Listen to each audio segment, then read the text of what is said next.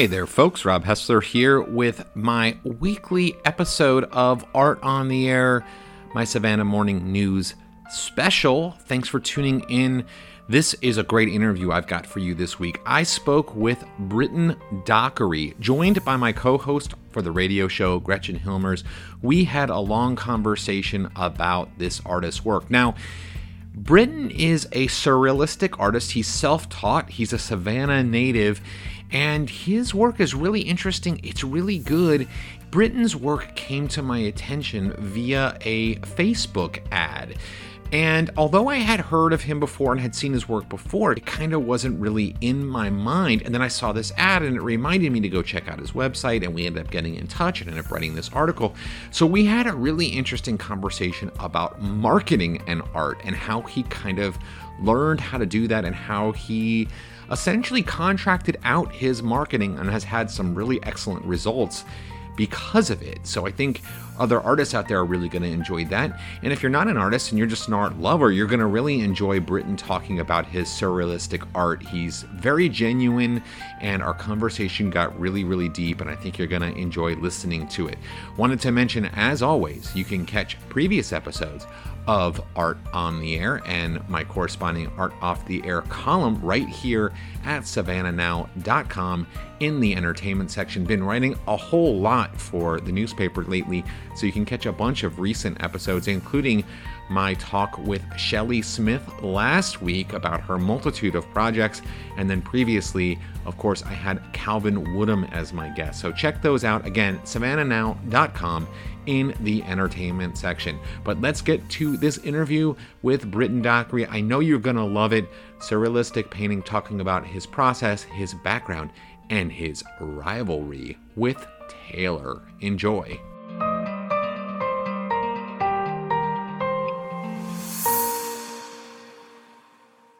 Rob Hessler and Gretchen Hilmers here with Art on the Air Field Notes, and we are speaking by Zoom today with Britton Dockery. And Britton, we're going to get into all the details about you and your work and your surrealistic practice of painting.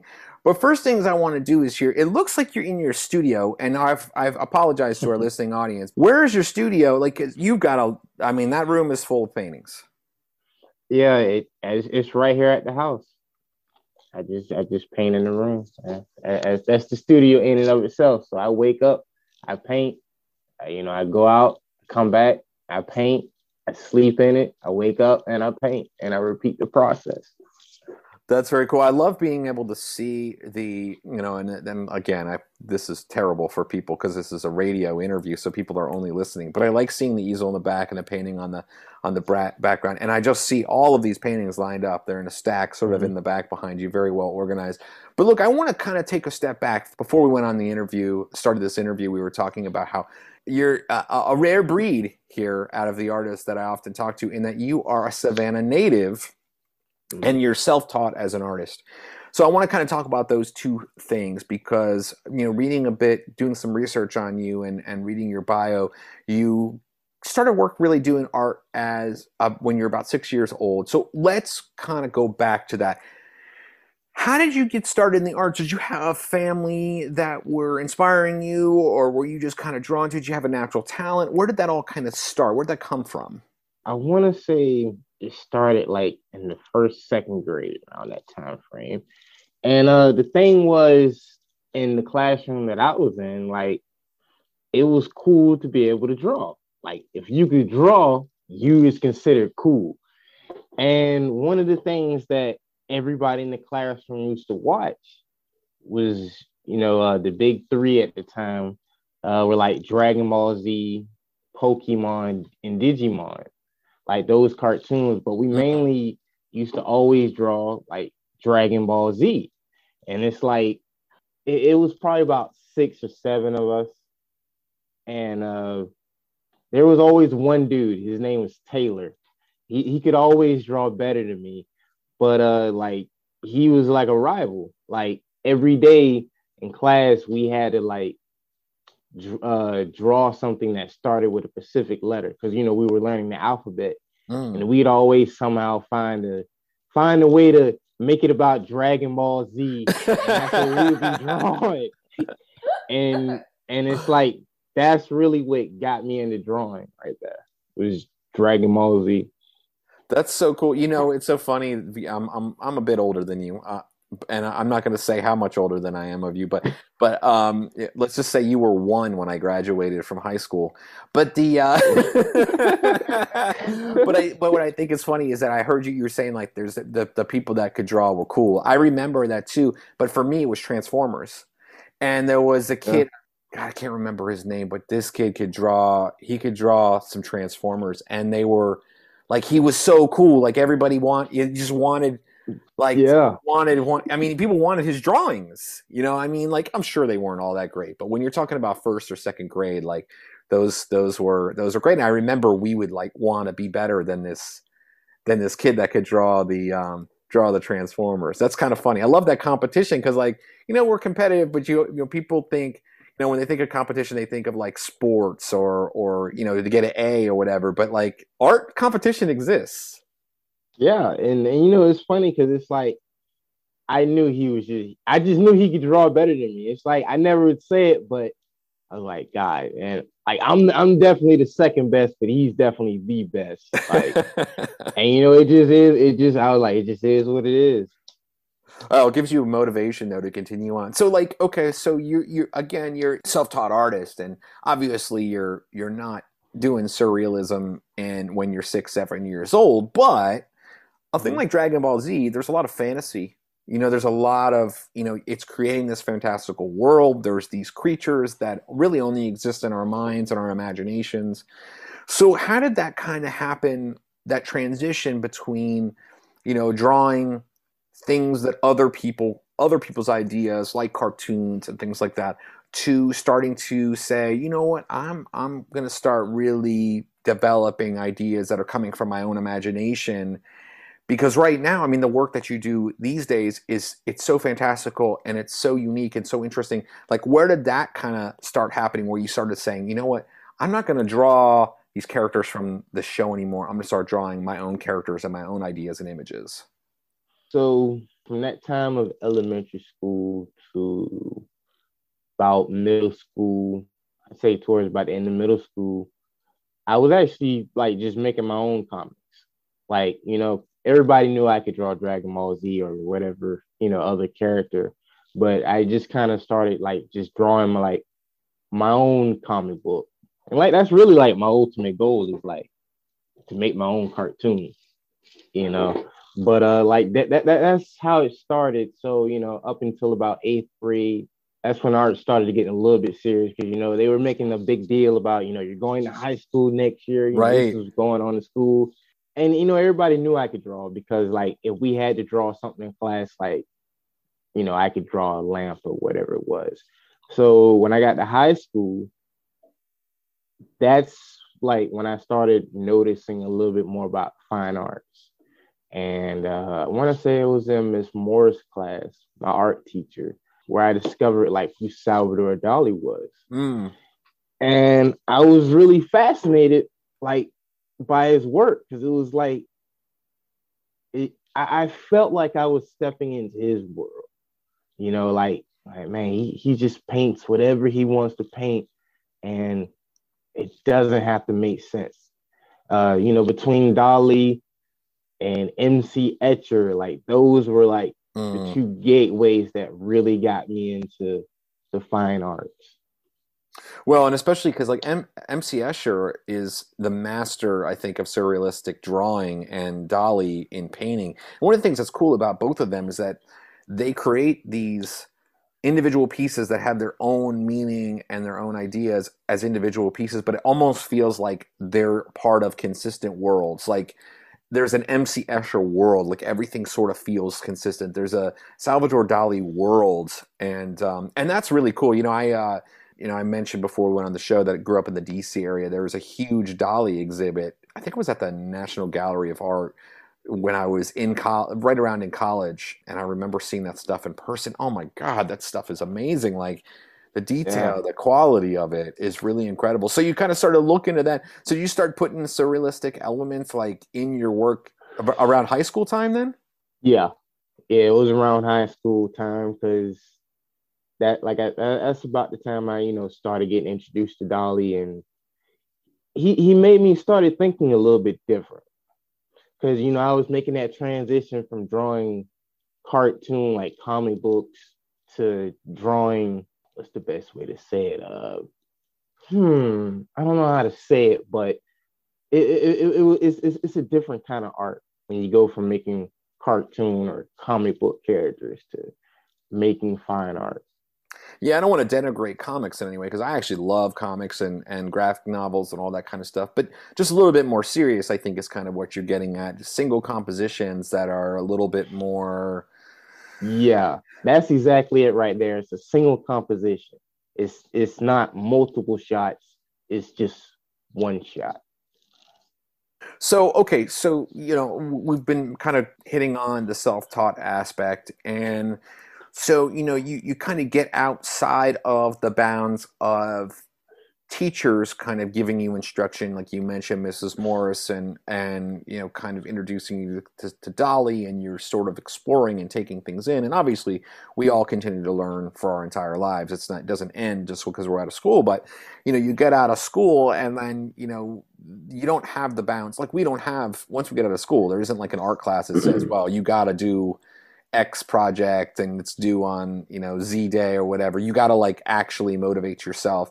And so I was doing some research about you, and then you mentioned that you were about 21 when you first kind of thought, okay, maybe I can pursue this as a career. Maybe I can actually be a professional artist. Talk about that kind of epiphany moment for you. Like, what was it that sort of said to you, you know what, I'm good enough, and this is something that I really feel like I have to do. It's an important part of my life. I need to pursue this as a professional endeavor. So when I turned 20, I want to say that was a rough year. I ended up getting jammed up. I was locked up for like 6 months. And I was thinking like, dang, like, when you're locked up, you're just thinking about what you could have been doing or what you were supposed to be doing. I was just thinking about all the stuff I could have been doing. And after 6 months, I was like, man, I ain't trying to do that no more. Like, I think this is like, I think I'm gonna like be serious. Like, I think this is my career. And I knew that's what I wanted to do because, my mom used to always ask me, like, what do you want to do for a living? And I'd say, well, I want to be an artist. Okay, well, what does that mean? And I never really could answer her. But if she was asking me now, I'd tell her I want to be an artist. And she'd be like, well, what does that mean? I want to sell my work. I want to sell paintings and prints of my work. That's exactly what I want to do. And when I had finally realized that when I got out, I was like, yeah, this is exactly what I want to do. Wow, that's powerful. So you would say that it kind of changed the trajectory of your life to a certain extent, like you deciding to go with art as being your not only your career, but just like kind of the way that you live your life as an artist. Yeah. Yeah. Well, look, I want to kind of get into some of the details of your work because I think that this is, so you say you want to sell your artwork. One of the things is that I think that you do particularly well, and this is one of the, so I've known about your work for a little while now, but recently you've been using Facebook advertising to get your work promoted, I guess you might say. And I've considered that as a marketing technique before, and we've used Facebook advertising for various things, for business ideas and stuff that Gretchen and I have had, and other things like that. But one of the things is that, and I thought it was, and I guess it worked because I did know about your work before, but then it kind of brought me back, like it brought you back into my mind. I was like, oh yeah, here's a guy that I've been wanting to talk to. Here's a guy whose work I'm interested in. Let me research it. And then that got me to go to your website and kind of like look at your work a little bit more and explore what you've got going on. So talk a little bit about the business side of art for you, because since you are untrained, you didn't necessarily go to school for that. And like you said, your mom asked you like, well, what does that mean? You had to discover what that meant. So walk us through that process a little bit of discovering what it meant to be a professional artist and not just being somebody who's good at making artwork, but somebody who is not only good, but can also sell artwork and make a career out of it. So around that age of 21, when I finally like, okay, like this is what I wanted to do. I had a cousin named Curtis, and he knows a good bit, about marketing, or at least enough to get me started. So the surreal work I was doing around that time was, I guess you could say it almost looked like monsters. It was really dark, and I didn't really know what it was. I was just doing something, just creative. And basically, he trained me to create something that someone else can appreciate. Because you can paint whatever you want to paint. There's nothing wrong with that. But at the end of the day, if you want someone to buy this, do you see this hanging on their wall? And he give me an example, like, you can paint some Call of Duty scene, right? And that might look cool. But if you're trying to sell it to someone who's willing to buy it and he's got little kids around, is he gonna hang that on his wall? And we would also go into that discussion, like some things look better in a different format. So this Call of Duty war scene, it looks better in a video format. It wouldn't sound good in a song, you know, and it looks okay in a picture, but it's like that's a whole another kind of audience than Right. what I was actually doing, So, he would be training me, and we helped me understand what that meant, and then just going to the next level. And he would always tell me, like, so if I'm a professional artist, I have to need professional marketing. And it's like the idea is like, if you want to know more about marketing, you got to do what the professionals do. And the professionals, they go to school. Mm-hmm. So if you don't want to go to school, then you're gonna have to pay a professional and become like an apprentice. And that's basically what I've been doing. So you've been like studying marketing from other professionals? Has that kind of been your way of learning? Well, at first, I just was reading a lot of books. I still read books, Mm-hmm. and watching a lot of YouTube videos. But it got to the point where I was like, if I keep doing the same thing, I'll keep getting the same results. So I decided to hire a professional, someone who, like, that's all they did. Like, that's what they went to school for. Just like I'm great at painting, like, that's what I know. I want to get someone, when it comes to marketing, that's what they know. And I gotta say, it's been a good investment.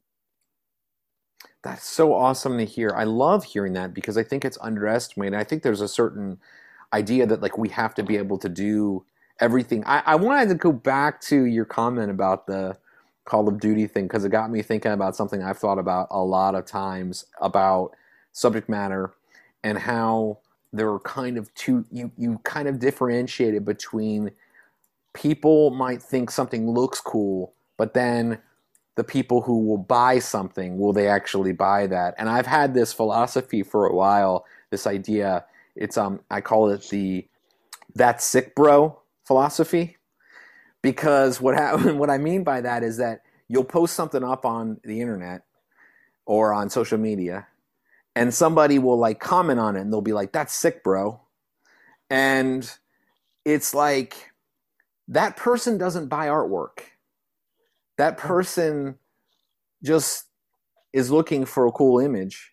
And so we have to resist being influenced by those people convincing us that what we're doing is good because they make a comment that it's good, and instead do what we know is like right for us in our career. You know what I mean? So like it's kind of an interesting thing because a lot of times, and I found this in my own personal artistic careers, like the work that is really like the best, the most thoughtful, that I spend the most time on isn't necessarily the most popular on social media because the really thoughtful, like artistic collectors aren't necessarily typing in a comment on social media Whereas like the random followers will be like, yeah, man, I love this, but it's not really like, that's not how you create buyers. And if you go to your website, brittondochery.com, which is you have a great website, you've got testimonials. And if you look at the testimonial section of your website, it's all professionals who have bought your stuff. Like it isn't the person who's buying a Call of Duty piece. It's like people who are like, realtors and, executives at their organizations and things like that. They're professional people because you're a professional artist. I don't know if that's a connection that you've thought about, but it's something that I definitely noticed when I was looking at your site. Yeah, another thing that I always try to keep in mind, like, if there's a wife involved, no matter how much the guy likes the picture, if he doesn't think his wife will like it, or if she doesn't approve, that's, you always got to keep your wife in mind, because he'll say, man, I just don't think my wife will let me hang that. So, that's always something, I'll use to learn. Why is it always got to be the wife? The wife doesn't like it, it's not going on the wall. We just make sure you all aren't sleeping on the floor with, movie posters up on your wall, eating frozen pizza every night, okay? I see it all the time. If it's a wife involved, she's got to like the painting too. Oh, so that's so funny. Because I had a show in LA a few years ago, and this guy came up and he liked my work a lot. He was walking around and he's like, he loved all these works. And he's like, I'm going to go get my wife to see if she liked them. And she didn't really like them, so they didn't buy any work. But he loved them. Yeah. I mean, I'm not trying to point any fingers, but and it could be the other way around. I'm not saying it doesn't have to be the husband or the wife, but it's definitely the spouse is going to play a role. You're putting it in somebody's house. And the kids, like you mentioned, like the kids are also going to play a role. What will that impact the kids too? Yeah. So the marketing aspect is like a whole nother game. And, I split my time between painting and just reading up on marketing. But that's why I decided to hire a professional, because it's like, that would make my life a whole lot easier. I would be willing to pay for those results. And I have no problem paying for those results. I actually have a follow-up to that, because I work in kind of a niche field, and that is retouching other photographers' work. So they do a shoot and then they send it to me to do. And I always encourage people to go this route, not just because I'm like, hire me, but my skills are so honed that it allows me to get something done faster, more efficient, while it allows my clients to focus on the thing they love to do, and that's being a photographer. So when you say that you are really happy with having hired someone, what kind of results do you feel like you're getting from them that you couldn't personally do? And what are some other areas that you think people could benefit from hiring other experts, like not just with marketing? What are some other things that you think could suit an artist best for allowing them to use their time on the thing they love? One of the things my cousin would always ask me is, who are the people that are interested in your work? And I never really knew that. Like, well, what kind of question is that? Like, what do you mean who's interested in my work? Like, I guess anybody who likes it. But there's actually a very specific answer to that. And I had no idea how to find that answer. But again, marketing isn't really my thing. It's just something I've been reading on. Art's my thing. So when I found someone, who knew something about marketing, and we discovered like, oh, these are the people who are interested in your work. These are the people who are, clicking on your ad. And it was like, wow, I guess you really don't know what you don't know. And it just changed my whole philosophy, not my philosophy, but my whole idea of what I thought I was doing. Things I did in the past, it made sense. When I thought about, like, do I know any of these people who are clicking on my ad? Do I know any similar people? I know like maybe one or two, And, I was like, okay, yeah, they bought work. But, I never knew that's what it was, what separated them from people who just like the work. And I think that's the biggest thing. Because if you're talking to the wrong people, then you'll never be able to reap the benefits of hard work because it's just not the right people. Sometimes it's hard to tell that they're not the right people because they seem like the right people. And you get stuck in that and you wonder why you're not going anywhere. Wow, that's really well said. That's very wise. I think that's something that I'm glad to hear. Actually, that's good information for me. But I think that that's something that a lot of artists would benefit to hear. I kind of want to just make a pretty sharp turn here and move into talking a little bit more about your work specifically because I'm fascinated, of course, by all of the stuff that you're doing with your marketing and everything like that. But the reason obviously I have you on the show, and I found out about all of your marketing because I was researching about your work, which I already loved. So I want to kind of talk a little bit more about your work here.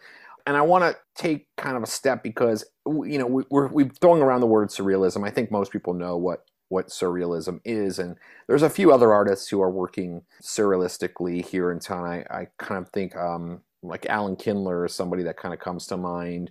But it's not as many. Definitely, you're kind of in a smaller grouping here in Savannah. But one of the things I think I find fascinating is that when we're talking about your work specifically, and we're talking about surrealism, is that it's very Savannah-based.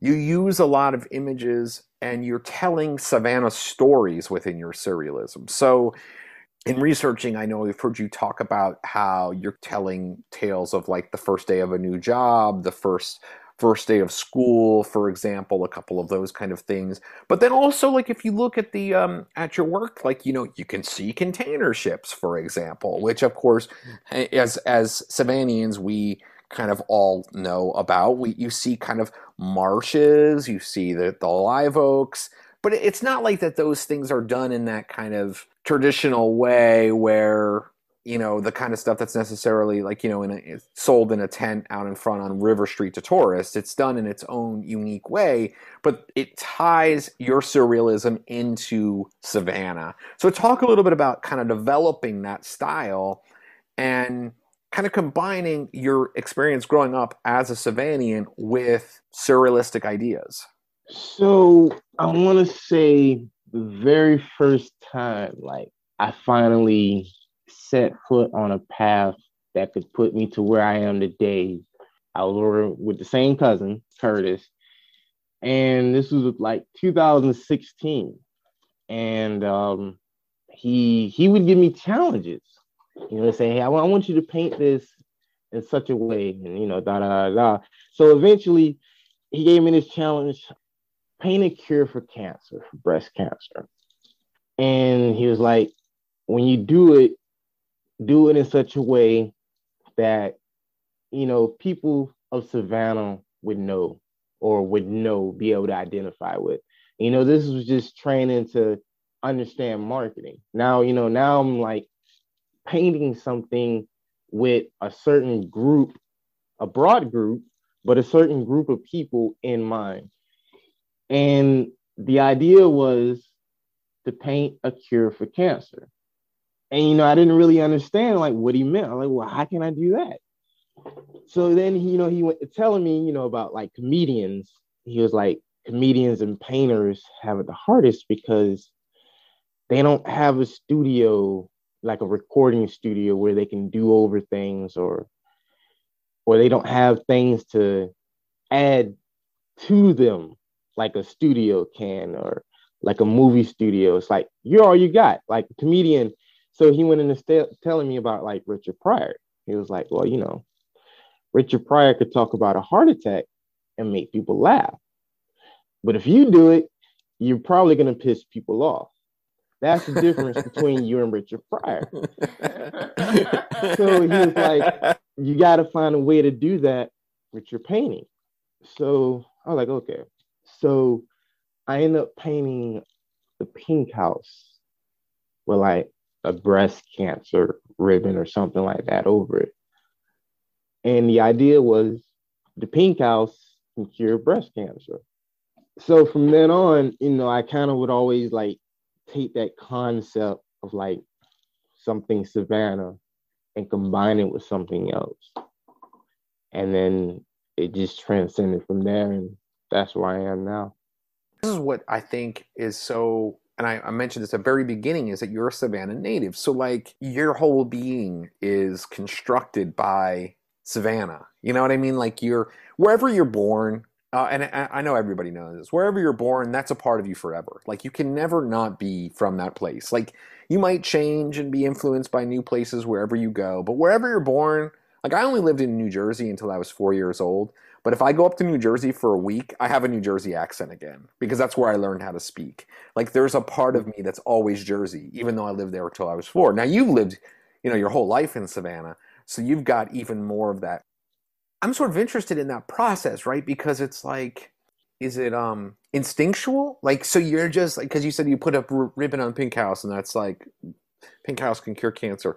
Like, are you just kind of I don't even want to say meditating on or reflecting on just like your experience as a Savannian and just kind of like letting that filter like through you onto the canvas? How does that exactly work? Like how does it go from broad concept to, I don't know, let's just take another one of your pieces. For example, I love this one, Ducks at Lake Mayer incessantly doing duck-like behavior, which also makes me laugh because I love the title. But it's got these ducks, and I love Lake Mayer too. So it's got these ducks, and then it has like they're kind of fused with like airplane wings, and it's chaotic. It's super chaotic, and it makes me think like, well, where is this coming from? So like, just kind of describe that process for me. Like, how does it kind of all come together? Because I'm really fascinated by that. So I actually have my sketchbook right here. So it all starts from sketches, and let's see this right here. When I just start coming up with a new idea, like I really don't have anything in mind at all. I'm actually like just kind of lost, with nothing in mind. That's the biggest thing is actually I clear my mind completely. And when I just showed you they were just random lines that I made with nothing in mind. And as I'm making these lines, I kind of see things that I guess that reside with me. So in that particular picture, I might have saw like some ducks, some airplanes. And, I kind of take that raw sketch and I redraw it again. And this time it's a little bit more clear because I know what I was subconsciously thinking. And the reason why I do those random lines is it's a way to access the subconscious. Because like I said, I'm not thinking about anything. I'm not trying to make anything. So when I make these lines and I start to see something that's true to what I was really thinking. So, as I refine the sketch and I bring it more clear and I paint it, I really don't have a story. The story comes later. I have an idea of what it's probably about. It's very loose, but the story definitely comes when the painting is done. And, when I look at the painting and I say, okay, this is what this painting reminds me of. And I tell the story. That's awesome. I was going to kind of follow up here. I wanted to ask you, so we need to start rounding up this interview, but I wanted to sort of, I guess, follow up with this question, I think it's a perfect segue from what you just said there. Is like, yeah, I was going to ask you, like, what do your paintings teach you? Because it almost sounds like it's a learning process, like an artistic learning process and even an intellectual learning process for you, because you're clearing your mind and you're letting it build up from outside and inside. Like it's kind of a combination of the two different things. So what do your paintings teach you, would you say? I think my paintings probably teach me. I think they tell me who I truly am. I think it's another way of asking myself, like, who am I? When I paint these paintings and I write these stories, it's like, man, like is that really what was on my mind? Like, and you know, I just daydream a lot, you know, and it's like, is that what I'm doing? Basically, I would say these paintings are like real life daydreams on canvas, if you will. Very nice. Well, look, I want to wrap up this interview now, Britton, and I want to give people an opportunity. If they want to learn more about you and your work, what is the best way for people to find out about it? How can people get a hold of you? How can people see what you're up to? If you go to my website, it's brittondockery.com. That's BRITTON, Dockery, DOCKERY. Go to my website. I highly encourage everyone to subscribe to my newsletter. When you do that, you get a monthly email, and it tells the story behind the latest painting. It's a very exclusive email because I don't tell the stories all the time to these paintings. But if you want to know, that's how you know. That's awesome. And I also would mention too, if you can also a good follow on Instagram at Britton_Dockery on Instagram. I'm terrible at Instagram actually, but I was like, oh, I should go check him out on Instagram before we went on the interview. And like you post up a lot of the images there that end up making their way on Facebook. And also your Facebook page, Britton Dockery Art on Facebook, is also a really good thing. And I especially for other artists. I mean, I think I love what you're doing, not only artistically, but I think, and as we talked about, the marketing stuff, I think is really, really good. And I think people can really take a lot of the lessons that you've learned and put out there and maybe use them in their own practice and such. So, Britton Dockery, thank you so much for spending some time today with us on Art on the Air today. We really appreciate it. Thank you. Thank you for having me. It was a pleasure. That's all the time we have for this week's episode of Art on the Air with your host, Rob Hessler. Listen every Wednesday for our live show, broadcasting from 3 to 4 p.m. Eastern Time on 107.5 FM, Savannah Soundings, and worldwide at WRUU.org.